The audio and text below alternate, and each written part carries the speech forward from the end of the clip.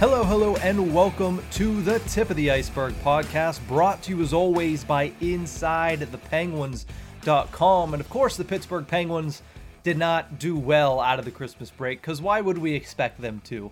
They are now on 3 straight losses with 2 back-to-back. I'm going to say the word embarrassing, because that's the word that comes to mind when it comes to the 2 losses the Penguins suffered at the hands of the New York Islanders on Tuesday and the Detroit Red Wings on Wednesday on home ice. The Penguins, like I mentioned, have now lost 3 straight. Honestly, all 3 losses can be classified as horrible considering where they were at with that Carolina game with about 6 or 7 minutes to go in it.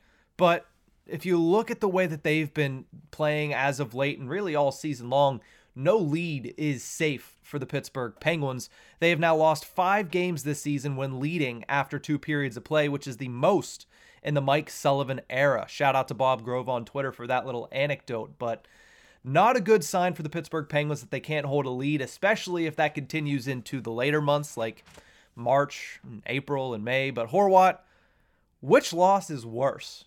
Tuesdays against the New York Islanders or Wednesdays against the Detroit Red Wings? So I feel like everyone can agree it's against the Red Wings here. Just, you had that 4-0 lead. You couldn't ask for a more perfect first period.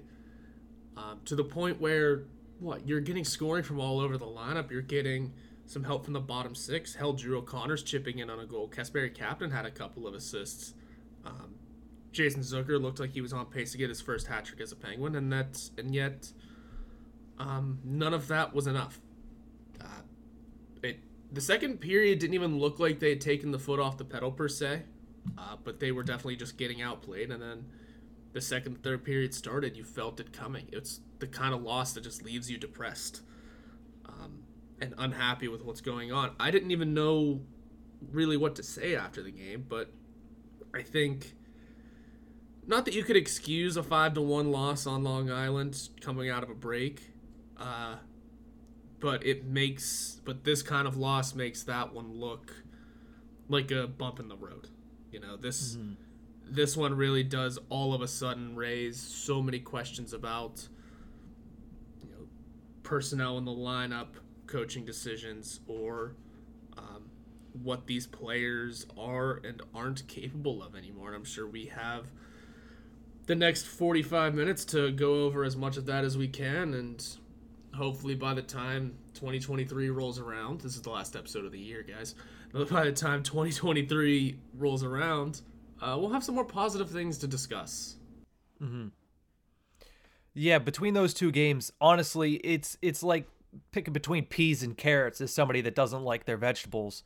In the grand scheme of things, you think that it should be a divisional loss against a team that you're going to be fighting with at the end of the season for standings points and for positioning if both teams can make the playoffs. But like you mentioned, up 4-0 after 20 minutes of play, and the way that they were playing that game, I don't care that they have a backup goaltender in Casey DeSmith.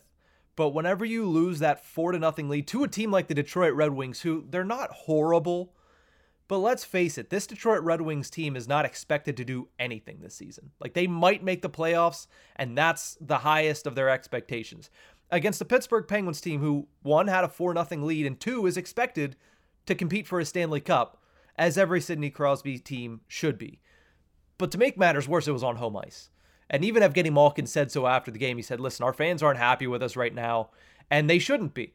This is not good enough. The standard is higher than this, to steal from a Steelers quote. The standard is the standard, and this hasn't been it the past 3 games. You can say what you will about the Carolina Hurricanes game last Thursday. We didn't get to talk about that because we took off on Monday, but eventually you have to close the door. And that is a bad trait to have for a hockey team, to not be able to close the door on a good team like the Carolina Hurricanes. When you have a lead late in the third period, or when you can't close the door on a bad team in the Detroit Red Wings, when you have a 4-0 lead after 2 periods. That's not a good sign if you're a Pittsburgh Penguins fan. No, it looked like we were ready to continue that pace of massive success against against the Red Wings. We had that 11-2 victory last year, followed by a 7-2 win. And then once we go up 4-0 after 1, it looks like, all right, we got this team's number. We're going to roll right along here. But something about the vibes of the second just kind of bled into the third, and Next thing you know, you blink a couple of times, and hey, the Penguins are 1-2-2 in their last 5. Let that one settle in. It may not seem like it because we did just have that 7-game winning streak, but now we're struggling a bit. We're back to, not the losing streak, but I mean, this loss is probably uglier than all 7 of those, just because of the way it went down. Sure, it wasn't, like I said, sure, it's not a 7-game losing streak. Sure, we're getting a pity point out of it, which, by the way, no one's proud at this point. Don't even give it to us, please. Unless we need it to get into the playoffs down the line. We'll talk about that one down the line. But yeah, this is not the kind of overtime point that anybody is proud of. Whereas Carolina, maybe you take it, because it's a good team. You're going to try and get as many points as you can out of good teams. But at the same time, this team, the Penguins, are awful in overtime right now. Awful. Leaving too many points on the board. That's 6 now? 6. That's 6 extra points we could use. Where are we in the standings now? Probably within 6 points of catching somebody. This isn't ideal. This is not ideal. No, and you mentioned the Carolina Hurricanes won, and yes, the Hurricanes are a good team, but you had that team on the ropes 3 times, and you lost all 3 games. And like I said, it's not the end of the world. You can still make the postseason. Obviously, we saw worse things happen earlier in the year when they lost 7 straight, but you can't make a habit of losing these close games, especially when you have a lead against a good team like Carolina and against a middling team. I said they were a bad team. I shouldn't have said that earlier. A middling team in the Detroit Red Wings. And a lot of people agreed. We put up a poll on our Twitter page at Iceberg Podcast and said which loss was worse, Tuesday or Wednesday. And by far, the overwhelming majority of Penguins fans said the 5-4 overtime loss to the Detroit Red Wings on Wednesday was worse than just not showing up against the New York Islanders. It was 85% to 15%. And now part of that might have been recency bias. Everybody was a little bit of a sour taste in their mouth from the game that happened because that poll was posted literally 5 minutes after the game. But at the same time, it is just a bad sign that you cannot hold a 4-goal lead.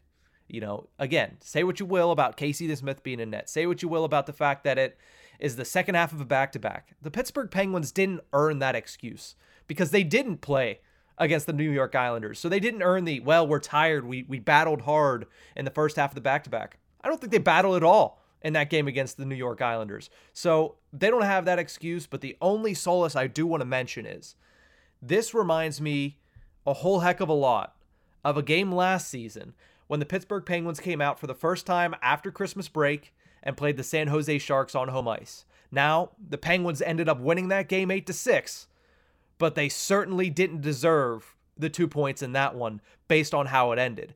This time, it actually cost them one of the 2 points. They did get the pity point, as you mentioned, but at the end of the day, they were able to bounce back from that, and I do expect them to bounce back from this, but it is just a tough 3-game stretch that they're in the midst of right now. Yeah, I was just pulling up that game because as you were speaking, I remembered that game as well. The difference there, though, is like you mentioned, yeah, we were able to bounce back and take a victory, especially with a Brad Rust hat trick. That's fun. So we were able to look at it as just a thriller of a game. A standout first period where the Penguins walked out of the first period up 6-1. We didn't score in the second, and that's kind of when the vibes settled in for the Penguins. Obviously, then they gave up 5 unanswered. The issue with that game, too, is, if I'm reading the score correctly, we were never behind. Nope. We didn't let the Sharks come back to tie it. That's kind of the difference there. Last night, the Penguins not only let the Red Wings come back to tie somehow, they lost in overtime. And by the way, sell the team if someone's going to celebrate like that on you.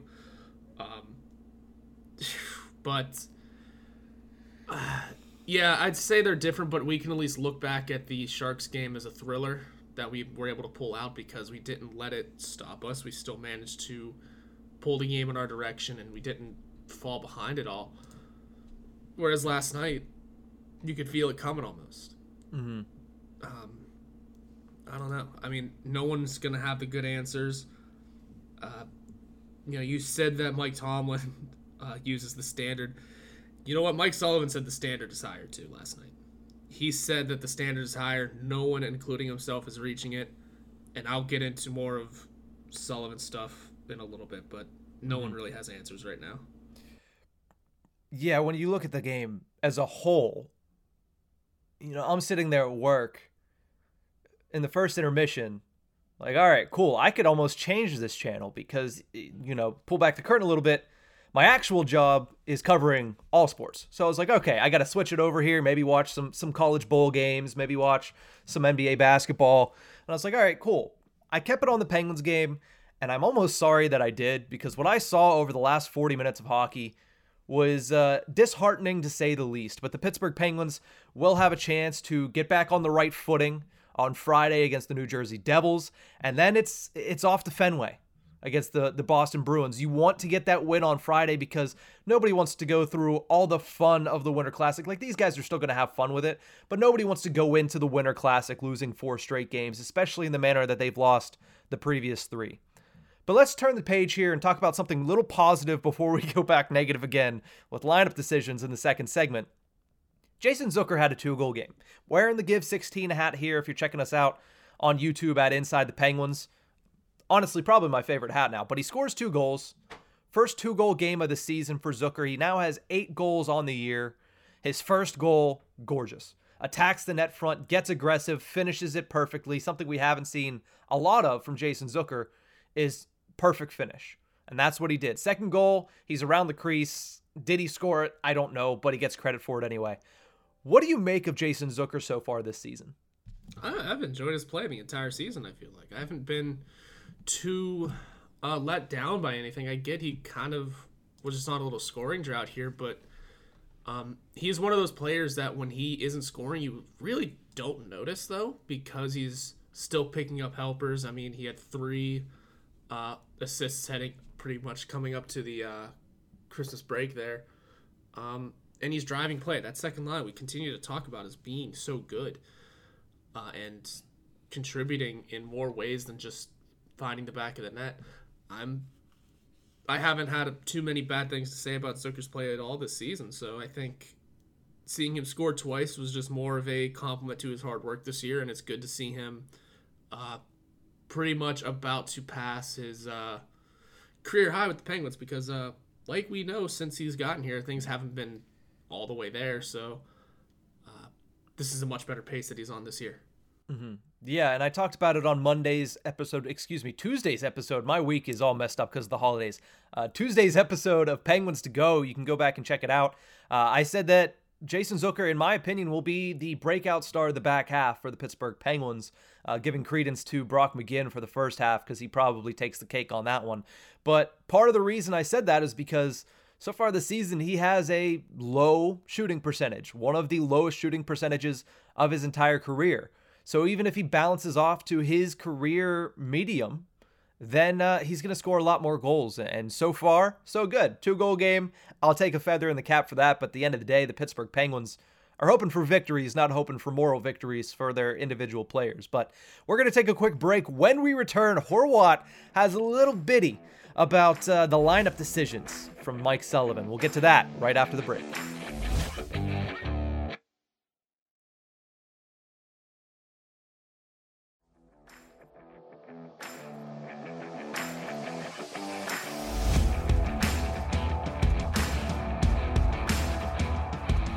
Welcome back to the Tip of the Iceberg podcast, brought to you as always by InsideThePenguins.com. I'm host Nick Berlansky, joined by host Nick Horwat, and there were a couple of interesting lineup decisions down the stretch of that game on Wednesday, and there were some lineup decisions down the stretch of the game on Tuesday as well. Obviously, Sullivan hit shuffle on Tuesday because nothing was working, but Wednesday, what did he do, Horwat, to try to stop the bleeding from Big Red and the Detroit Red Wings? So the lineup shuffle was also put in place, a little less noticeably at least, against the Red Wings. I think you really noticed it whenever you realized guys like Drew O'Connor and Kasperi Kapanen, now we get there playing on the fourth line. But what? We could say they had respectable first periods. Drew O'Connor scored a damn goal. Kasperi Kapanen had 2 assists. You hear that, you have to ask yourself, why did they both play only one shift in the third period while you're reeling? like I said, I get. They're your fourth line players. You haven't seen the best out of Kapanen this year. You haven't had much out of Drew O'Connor at all in the last 2 seasons. That one makes a little more sense, but they're the ones producing for you. You were getting bottom 6 scoring, and you sit them both. Because here's the real damning part of it. The first line, Jake Gensel finished with a -3. Rickard Rakell finished with a -2, and Sidney Crosby finished with a -3. We can talk about Brian Dumoulin in a minute. We'll get to the defense. Berlansky, I need to ask you, what are your thoughts of why Kasperi Kapanen and Drew O'Connor were only given a singular shift in the third period? One that I could pull up the times if I really wanted to, but I don't care to. Why were those two only given one shift in the third period? Is there a smart choice there? I'm not gonna try to back Mike Sullivan's play on that, but I will say I can understand why he did it, because I know a little bit about Mike Sullivan as a coach, and there's one word that describes why that happened, and it's trust. Mike Sullivan doesn't trust Kasperi Kapanen, and not yet a young guy like Drew O'Connor, whereas I think this team is really missing their fourth line right now. I think they're missing 2 guys that we'll talk about in the third segment, in Ryan Poehling and Josh Archibald, because Mike Sullivan has trust in those guys with Teddy Bluger. And you mentioned Teddy Bluger isn't a guy that got one shift in the third period. Teddy Bluger got more. Why? Because there's more trust in Teddy Bluger to be defensively responsible while offensively at least able. Now, I'm not saying O'Connor and Kapanen aren't offensively able. Like you mentioned, O'Connor had a goal in the first period. Kasperi Kapanen had 2 very nice assists, not just assists, but good primary assists that set up the goals. But I don't think there was enough trust from Mike Sullivan in those 2 guys in the third period whenever they needed something. And that's why that top line, that's why that second line was double shifted and sometimes triple shifted, because, listen, it was the end of a very bad stretch of 3 games. They were just trying, scratching, pleading to get that second point. And I understand why Mike Sullivan said, you know what, I don't quite trust these guys. I'm going to go with the guys I trust, which is the first line and the second line. No, you're totally right about that. You're going to trust your guys. But I can also remember a time not too long ago this season that Mike Sullivan said he just had the gut feeling about Evgeny Malkin taking a shootout goal. I get different circumstance, but why aren't you trusting your gut here? I mean, again, I understand the Drew O'Connor one. You might not have the trust in him. He's still a young player. He's not he's defensively minded, but in this scenario, you're looking to get an insurance goal, something to kind of take the knees out of the Red Wings here. I mean, you threw Danton Heinen out over Kasperi Kapanen. At this point of the season, I get both guys are not producing the right way. But if Kasperi Kapanen's picking up 2 pretty good assists in the first period, I'm throwing him out in the third over Danton Heinen. That's just me. Now, I'm not here to disparage anything Mike Sullivan does. He took blame last night, which is a good start. Evgeny Malkin once again, said that he and the other veterans on the team need to do a little bit better as well. There is a lot of takeaways coming from this sort of game where you're not going to straight up bash these guys. These kind of games do happen. They hurt, but it's good that Sullivan realizes he needs to be a little bit better here. Malkin realizes he and the veterans need to be a little bit better. But now, again, if you're so easy to throw guys like Kapanen or O'Connor on the bench, why is Brian Dumoulin playing 20 minutes? 20. I get there's fewer spots on defense, but man, it's not pretty. It's not pretty right now. Mm-hmm. I mean, is this the straw that breaks the camel's back when it comes to lineup decisions with Brian Dumoulin? I get we have Ty Smith up here, and maybe you wanted to see him practice. All right, you're going to get that opportunity in a couple hours here. Mm-hmm. You're going to get that opportunity to see what Ty Smith can do with your big guns. Is he the one that comes out for this? Yeah. I mean, we don't have too many other options at the moment. But it's what's your thoughts on the Brian Dumoulin situation then? I have several thoughts on Brian Dumoulin. Some of them I will save for Penguins to go tomorrow because that's who I will be talking about is Brian Dumoulin. But the big thing that I'm thinking and the main just precipice of what I wanted to say right now is the fact that there's no reason for Brian Dumoulin to be on the second D pairing. There's no reason for Brian Dumoulin to be an anchor with 80 pounds of chains strapped to Jan Rutta. Jan Rutta doesn't deserve that. Nobody deserves that. Chris Letang certainly doesn't deserve that. We saw him deal with it at the beginning of the season. Brian Dumoulin is a great teammate. Brian Dumoulin is a great Pittsburgh Penguin. But Brian Dumoulin is washed. That's where it's at. You're not going to see him get back to where he was ever. And if he does, then honestly, I might not know what I'm talking about ever again, because he does not look like he has. And by that, I mean over a period of time. He can do it for one game. He can do it for 2 games. Shoot, whenever he got initially sent down in the lineup, he played a lot better for about 14, 15 games. And then Jeff Petrie goes down, and for some reason, we don't trust P.O. Joseph with Jan Rutta. I don't know if it's a trust thing. I don't know what it is. But I don't understand why Brian Dumoulin is, like you said, getting 20 minutes a night is one thing, but getting 20 minutes a night being paired up with Jan Rutta and going up against better talent, that's an entirely different story, and I just don't understand it at this point. He got exposed against the New York Islanders, and it wasn't much better against the Detroit Red Wings, and I don't see it getting much better anytime soon. And I don't know why you wouldn't trust P.O. Joseph with Jan Rutta. That's who he started the season with. Exactly. That's who he was skating with at the beginning of the year, where everyone said, this guy's looking pretty good. Sure, Ty Smith may have outplayed him in the preseason, but you know what? We see what P.O. Joseph has done so far this year. He's playing third-line minutes. Yeah, I mean, what? Let me find it. 14-12 last game.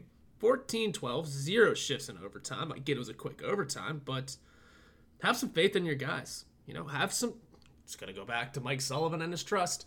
Have some trust in your guys and see what they can do. I get he's not a fully defensive defenseman, but maybe give him that opportunity. You never know what can happen. Maybe make it a quick shift just to kind of get his feet wet, see what you have out there. But at the same time, if you don't want to because your team has just been bad in overtimes this year, fine. That's understandable as well. This team is... I looked back at it and thought the team has kind of been historically bad at overtimes, but boy, was I wrong. Pretty damn good, actually. That being said, though, the season isn't. This season is getting historically bad, and there's a whole different conversation that can go into overtime decisions, but, I mean, the situation that happened last night with the guys going over the boards, it can't happen like that. Brian Dumoulin, you may have trust in your guy, you may have faith, but something's got to give. Jan Rutta deserves better, like you said, because we know how good he can be. We know how good he can be. He's not a guy that can make up for a Brian Dumoulin mistake, but we know he can be better and deserves better than this.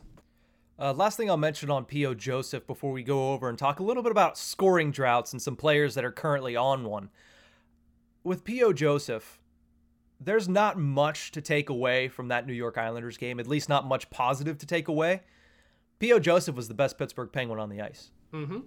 Take away his goal, because only one to score. That's obviously going to make people think that you were the best player on the ice. Take that away. There were about 3 or 4 plays that he made on defense, stick on puck, on the rush for the New York Islanders, where he was the only guy left, or the only guy that was left to make the play before it became a scoring chance. And he was able to muzzle it, shut it down. I thought he had a really good game at points, as good as any Pittsburgh Penguin had against the New York Islanders. And I think that's an indication that this guy is, like you mentioned, he has a little bit of an offensive flair. I think that's mainly just because he is good with the puck. He makes smart decisions with the puck. But he's also proven this year to be much better defensively than a lot of people give him credit for. So I would like to see him get an increased role. I would like to see him flip with Brian Dumoulin, something I will elaborate on tomorrow on Penguins to Go, so you make sure you check that out. But for the time being, let's switch over and talk about some scoring droughts, because Bob Grove also had another tweet yesterday, which, by the way, if you're not following Bob Grove, I don't know what you're doing with your life. Like, the best stats and tidbits of anybody on Twitter for the Pittsburgh Penguins. Like, just go check that out. Make sure you give him a follow, because he has a lot of good tidbits. Before the game, he posted 5 players that were on a scoring drought.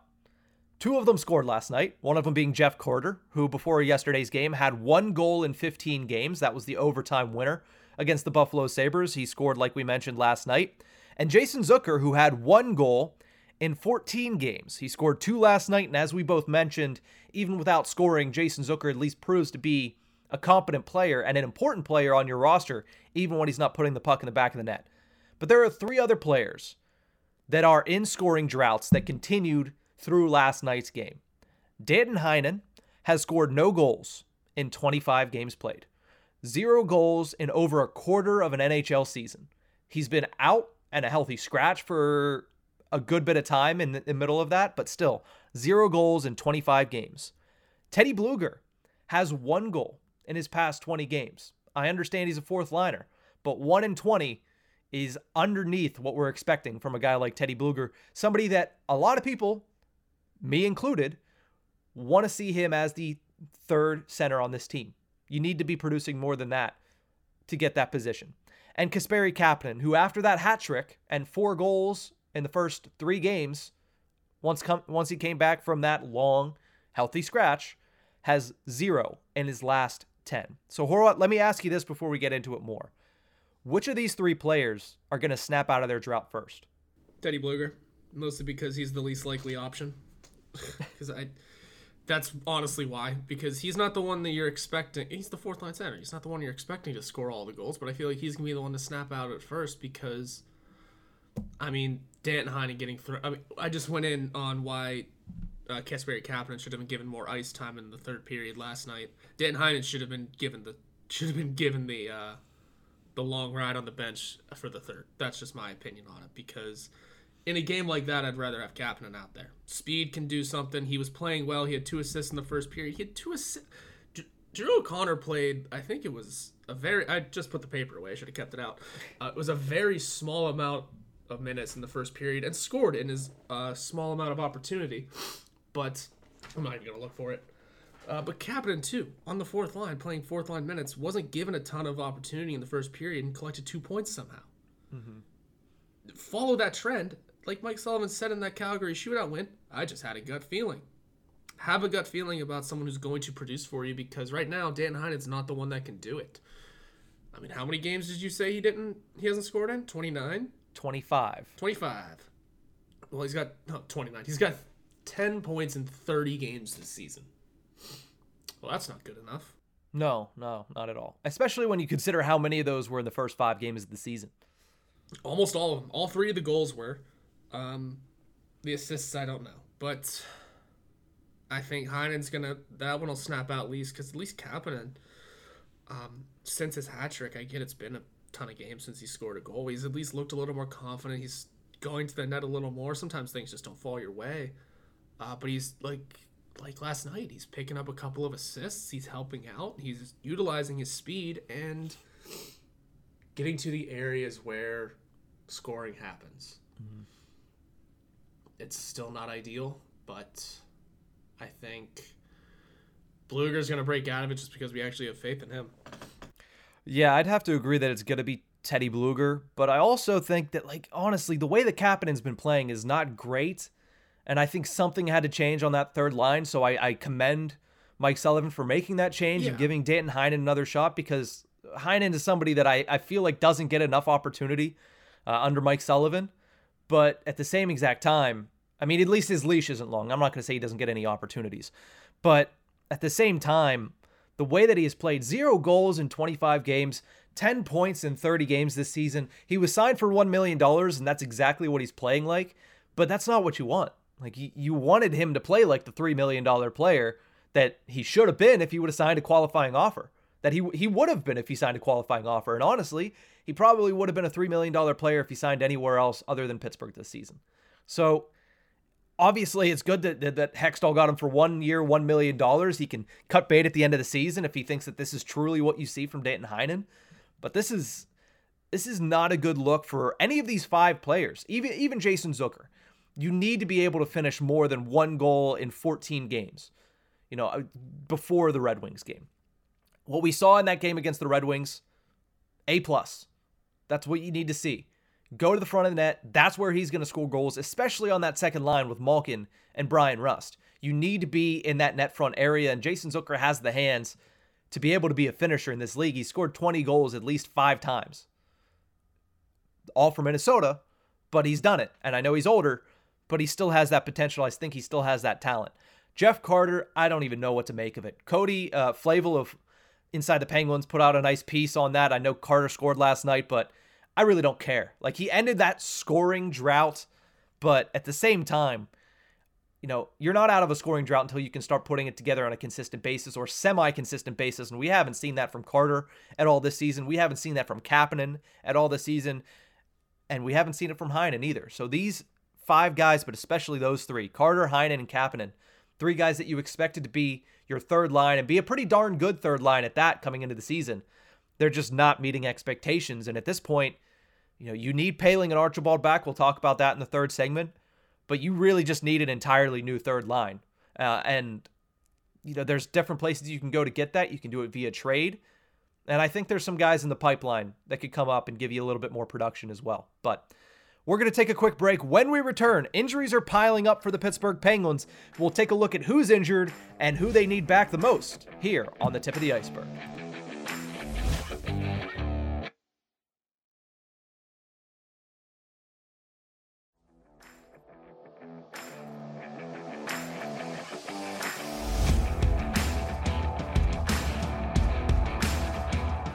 Welcome back to the Tip of the Iceberg podcast, brought to you as always by InsideThePenguins.com. Make sure you check out InsideThePenguins.com for all of the latest news and analysis on the Pittsburgh Penguins. Nick Horwat is obviously the day-to-day beat reporter. He's the boots on the ground. He's always there. So Horwat, with these injuries, I'm going to ask you, because Jeff Petrie, he's eligible to return from LTIR on January 8th against the Arizona Coyotes, but the man hasn't started skating yet. We haven't seen him out on the ice, at least that I've noticed. I might be missing something. Like I said, my mind is jumbled with the Christmas holiday. I haven't heard news of or seen Jeff Petrie on the ice in skates and full gear yet. He skated the day before Jason Zucker did. I don't know what the status has been since. I just know he's been skating before morning skates and before practices, but then again, we also just had a Christmas break.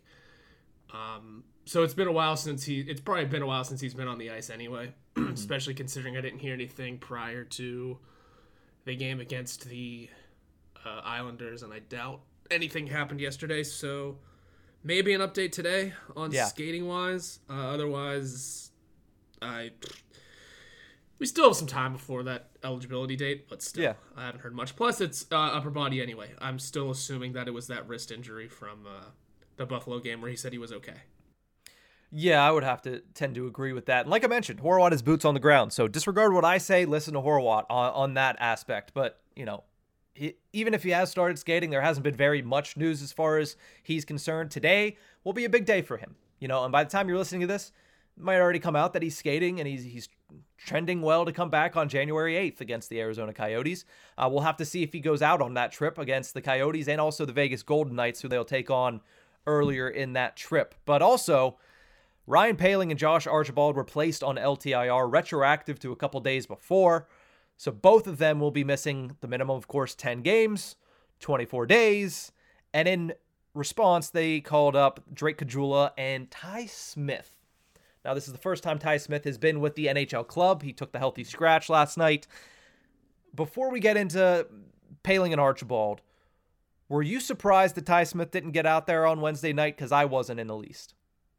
I was at first, and then I picked up on, a Josh Yohe tweet that kind of gave the reasons why he isn't out there, and it all made sense. All I know is if he has a good practice today, and Mike Sullivan and his staff likes what he sees, you got to give him the shot. I'd say tomorrow. Who cares? Give him the shot tomorrow. Yeah. Give him his time because, again, like I said, you can't, and I didn't say it, but I'm going to say it now. You can't be afraid to healthy scratch guys. Cannot be afraid. We said that last year. Saw what happened with Kasperi Kapanen, got his healthy scratches. Said it earlier this year. Danton Heinen got his healthy scratches. You can't be afraid to do that to guys. Hey, Brian Dumoulin, I'm talking to you.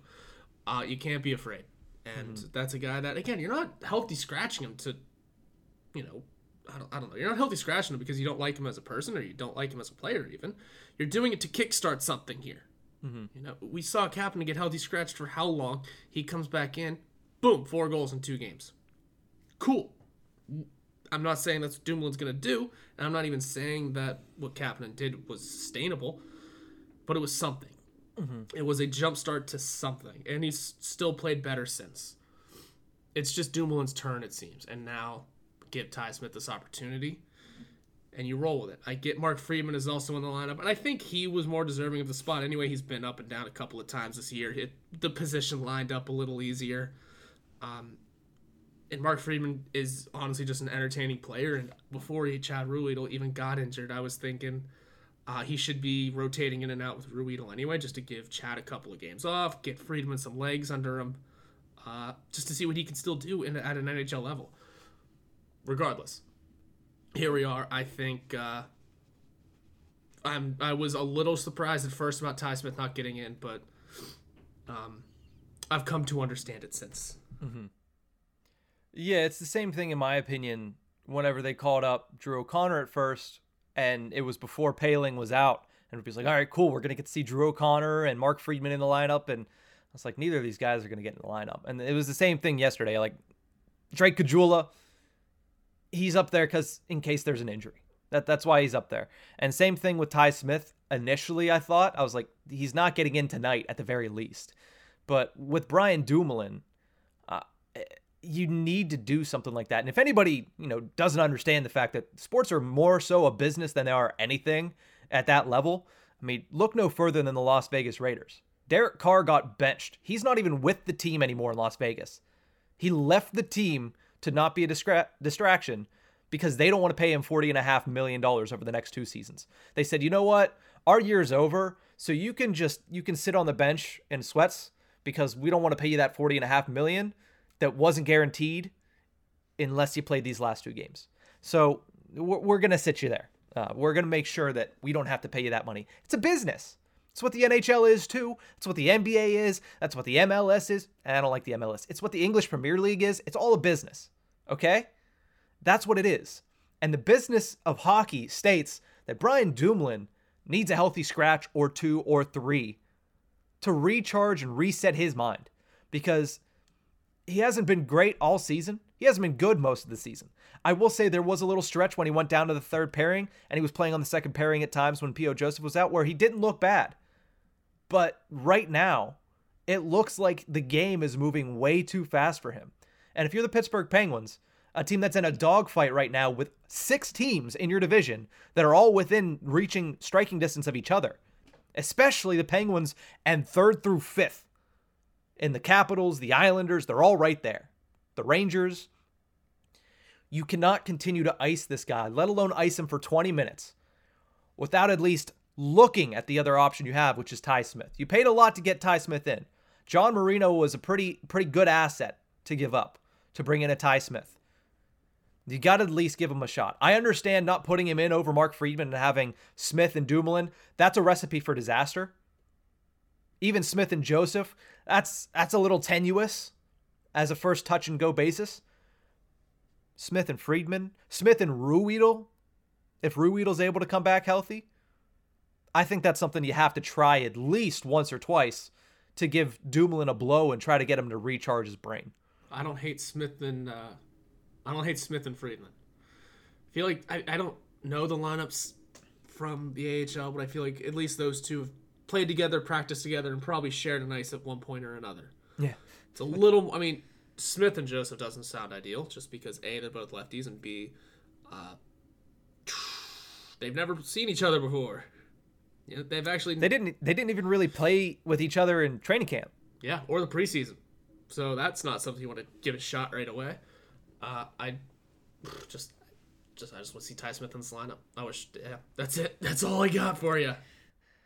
Yeah, I agree. I'd like to see him get a chance here, and wouldn't it just be poetic that he makes his Penguins debut against the New Jersey Devils? Like, it would be. It would be more so if John Marino was playing. Yes. Yeah. And also, it's even more poetic that the Devils are coming back to earth. This is, by the way, I get the Penguins aren't playing well. Take advantage of a team that it was hotter than hot to start the season and is now, like I said, falling back to earth.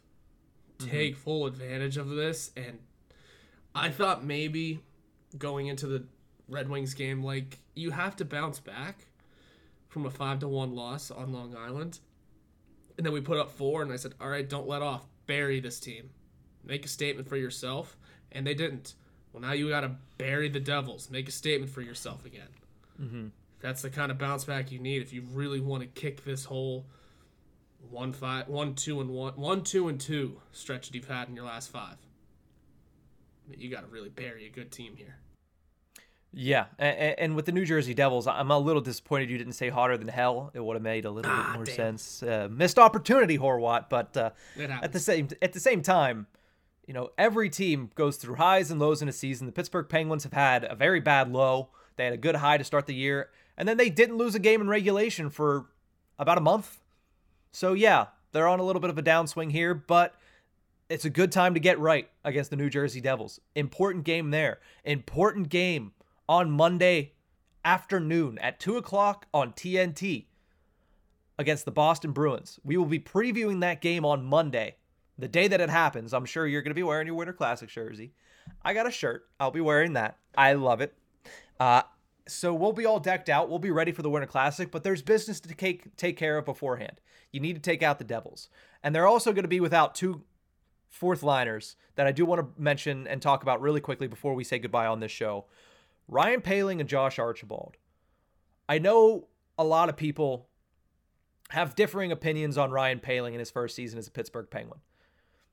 Look at him like Zach Aston Reese, and your life will be a lot easier. That's all I'm going to say about that. Look at him like Zach Aston Reese, and look at Josh Archibald for what he is, which is a good fourth liner in the National Hockey League, man. I was vehemently against Josh Archibald when the Penguins made that signing, especially because of how nose stuck up Ron Hextall was when he announced it. He was like, nah, we didn't get Johan Larsson, but I will tell you, brother, we got Josh Archibald. And I was like, okay, why are you proud of this? But honestly, I'll be quiet because Josh Archibald has been a really good fourth liner for the Pittsburgh Penguins, and that's going to be a big miss, him and Ryan Poehling, for the next however long they're going to be out. Yeah, it's just regular injured reserve, so they can kind of fly back in whenever. Oh, it's not LTIR? For some reason, I thought. So it's not LTIR, so it's not the 10 days, 24 games, so that's good. They could kind of come back in whenever. I mean, for what it's worth, I thought they were kind of day-to-day for a minute. I mean, Poehling's skating, so yeah, there's that. But you wouldn't have been out of your mind at the beginning of the season to say neither of these guys should be on the everyday roster. You wouldn't have been out of your mind. Ryan Poehling's still young and can still grow into some sort of different role in his NHL career. I mean, he was the throw-in the Petrie trade. You would have been totally fair in saying he wasn't supposed to make the lineup. And same with Josh Archibald, because he was signed as a kind of a savvy veteran move almost for cheap. That you would have figured maybe other youngsters would have cracked the lineup over him. So you wouldn't have been totally out of your mind saying both of those guys weren't going to make the team. Next thing you know, they turned in one of the best fourth lines in hockey. It is the Blueger, Aston Reese, and Tanev line 2.0 almost. It is not the same, but it's got similar qualities in that Josh Archibald's making up for Zach Aston Reese's crashing and banging of leading the team in hits, surprisingly. Blueger's still there, and Ryan Poehling, while not the same type of energy as Brandon Tanev, kind of has a good contributing factor offensively. So it's not the same, but it's very similar, and I enjoy what this fourth line has brought, and boy, do those two need to come back soon. Yeah, and it's interesting because when they were initially signed, I think the big problem that I had with it is the same problem that a lot of Penguins fans had with it, and you can tell me if I'm wrong. It felt like they were blocking spots for younger players that we all want to see. That's exactly it. But they're not, because you look at their lineup spot. Do we really want Valtteri Pustin playing on the fourth line? No. You know who's blocking his spot right now? It's Kasperi Kapanen. You know who's blocking Alex Nylander's spot? It's Kasperi Kapanen. It's Danton Heinen. Quite a few people, but yes. I know what you're saying. But, those are the guys that a lot of Penguins fans wanted to see. And I honestly still think that if you're going to rebuild that third line, part of it has to be bringing up Valtteri Puustinen and giving him an extended run there. And we need to get Nick Hart on, who's the play-by-play announcer for the Wilkes-Barre Scranton Penguins, to talk a little bit about Puustinen. But honestly, Puustinen, Poulin, and this is armchair GM. This is, fantasy land, my 2 Blackberries on NHL 13. If you could trade Carter, you could trade Kapanen, you could clear out their cap space, maybe trade somebody else for a decent third liner. You know what? Screw that. Just trade those 2 guys, get the open cap space. Puustinen, Poulin, McGinn. I think that's better than what you've been seeing for the past month from the Penguins' third line. I still can't believe Page unresponsive. Okay. I still can't believe Jeff Carter has a full no move. Yeah. Listen, you're right. If you could just trade Jeff Carter. Yeah, you're right. Guess who's not going to go for that? Jeff Carter. Oh, man. Yeah, I don't know what you do with that.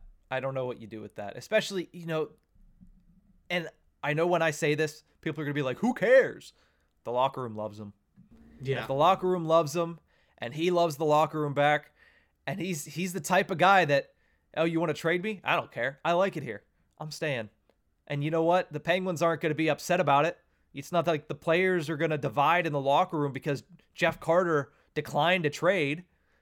They're going to be fine with it. So you know what? You're going to have to deal with Jeff Carter. Honestly, he needs to be put down in a different spot, because third line center is a spot of mass importance for the Pittsburgh Penguins historically, and he's just not it. He isn't. Maybe is third line winger a better spot for him? Maybe. Is fourth line winger a better spot for him? I would believe so. But again, like we've started this conversation with, Poehling, Archibald, Blueger is a good fourth line. And I think that's the fourth line you need to roll with if you can.